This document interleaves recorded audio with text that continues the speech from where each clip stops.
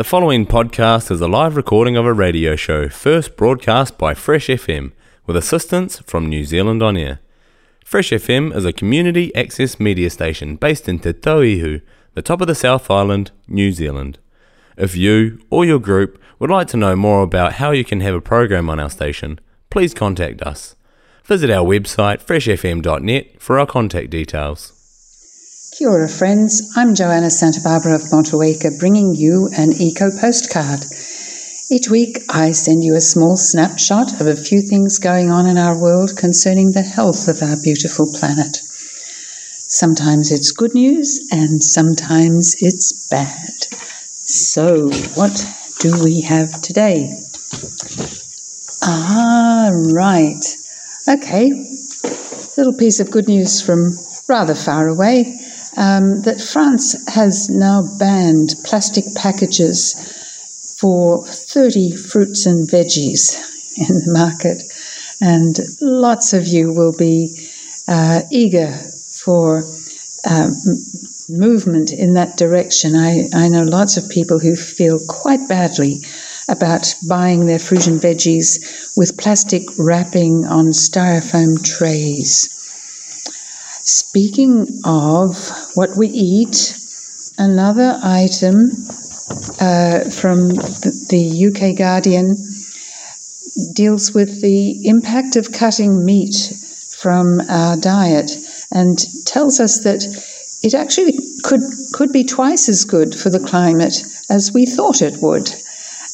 First of all, a low meat diet makes a big difference. It's probably one of the most important things we can do as households for the climate is to cut down on meat intake.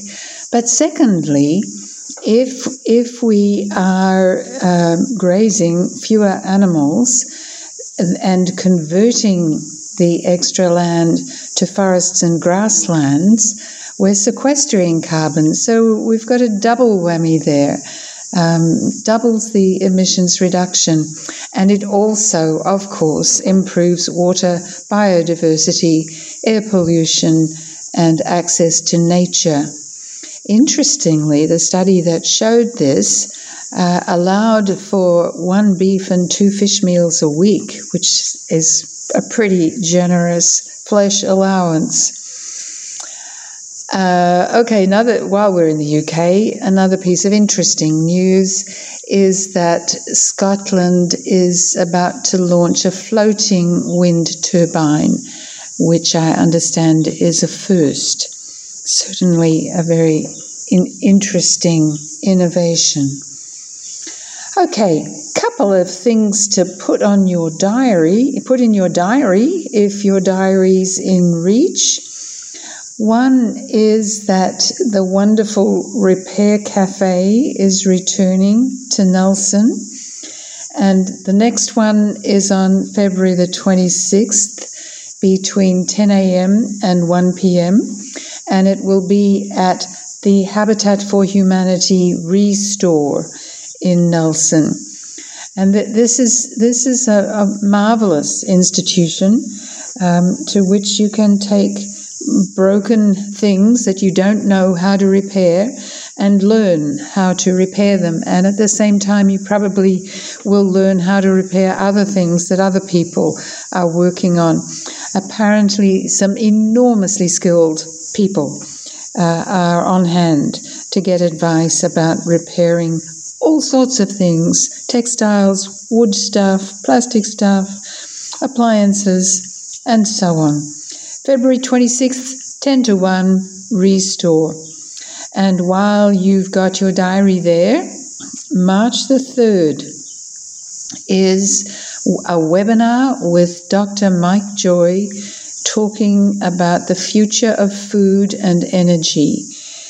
He'll be addressing this topic from the perspective of our need to constrain our consumption to the limits that the earth can cope with. We're well in overshoot currently, and we need to pull back, and that's what Mike Joy is talking about. That's on March the 3rd, 7:30 to 9:30. To book for that free webinar, go to the Nelson Tasman Climate Forum website, which you can go to just by Googling Nelson Tasman Climate Forum. All right, what other news do we have? Cooking with gas. New information. Up to now, the understanding has been that this is bad for the environment and climate change for two reasons. One is that one's burning a fossil fuel and producing fossil carbon dioxide, and the other is that gas installations leak all the way along the line from mine to stovetop. So, what's new here?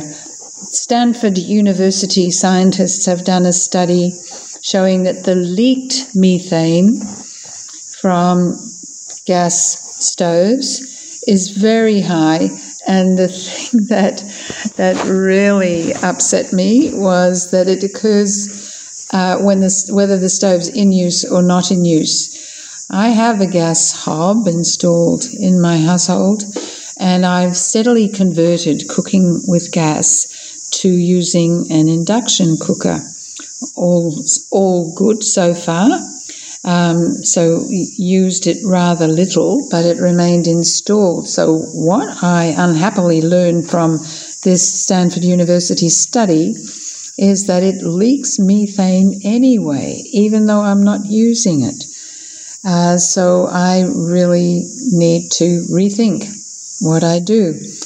Now, not only does it leak methane, it leaks nitrogen dioxide emissions, and it generally, in the ones they studied, exceeds standards for this irritant gas that makes asthma worse. And that effect is worst in small, poorly ventilated kitchens. Needless to say, gas companies contest these findings, and it's also worth noting that these findings from the US confirm the New Zealand Climate Change Commission's recommendation to end gas installation in new buildings.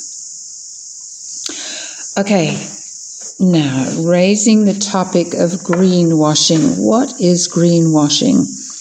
Greenwashing is public relations and advertising for corporations that covers over the corporation's planet and climate destroying practices.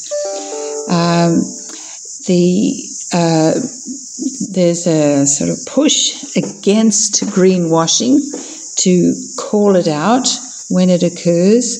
Very interesting example here last year, and it takes us back to gas. Actually, the gas industry produced an ad saying, "No worries about gas, we're going to provide hydrogen, which is clean, and you don't have to worry about using gas." Well, this was, to put it mildly, an untruth or an exaggeration, and when it was challenged, the Advertising Standards Group disallowed it. That's an example of greenwashing.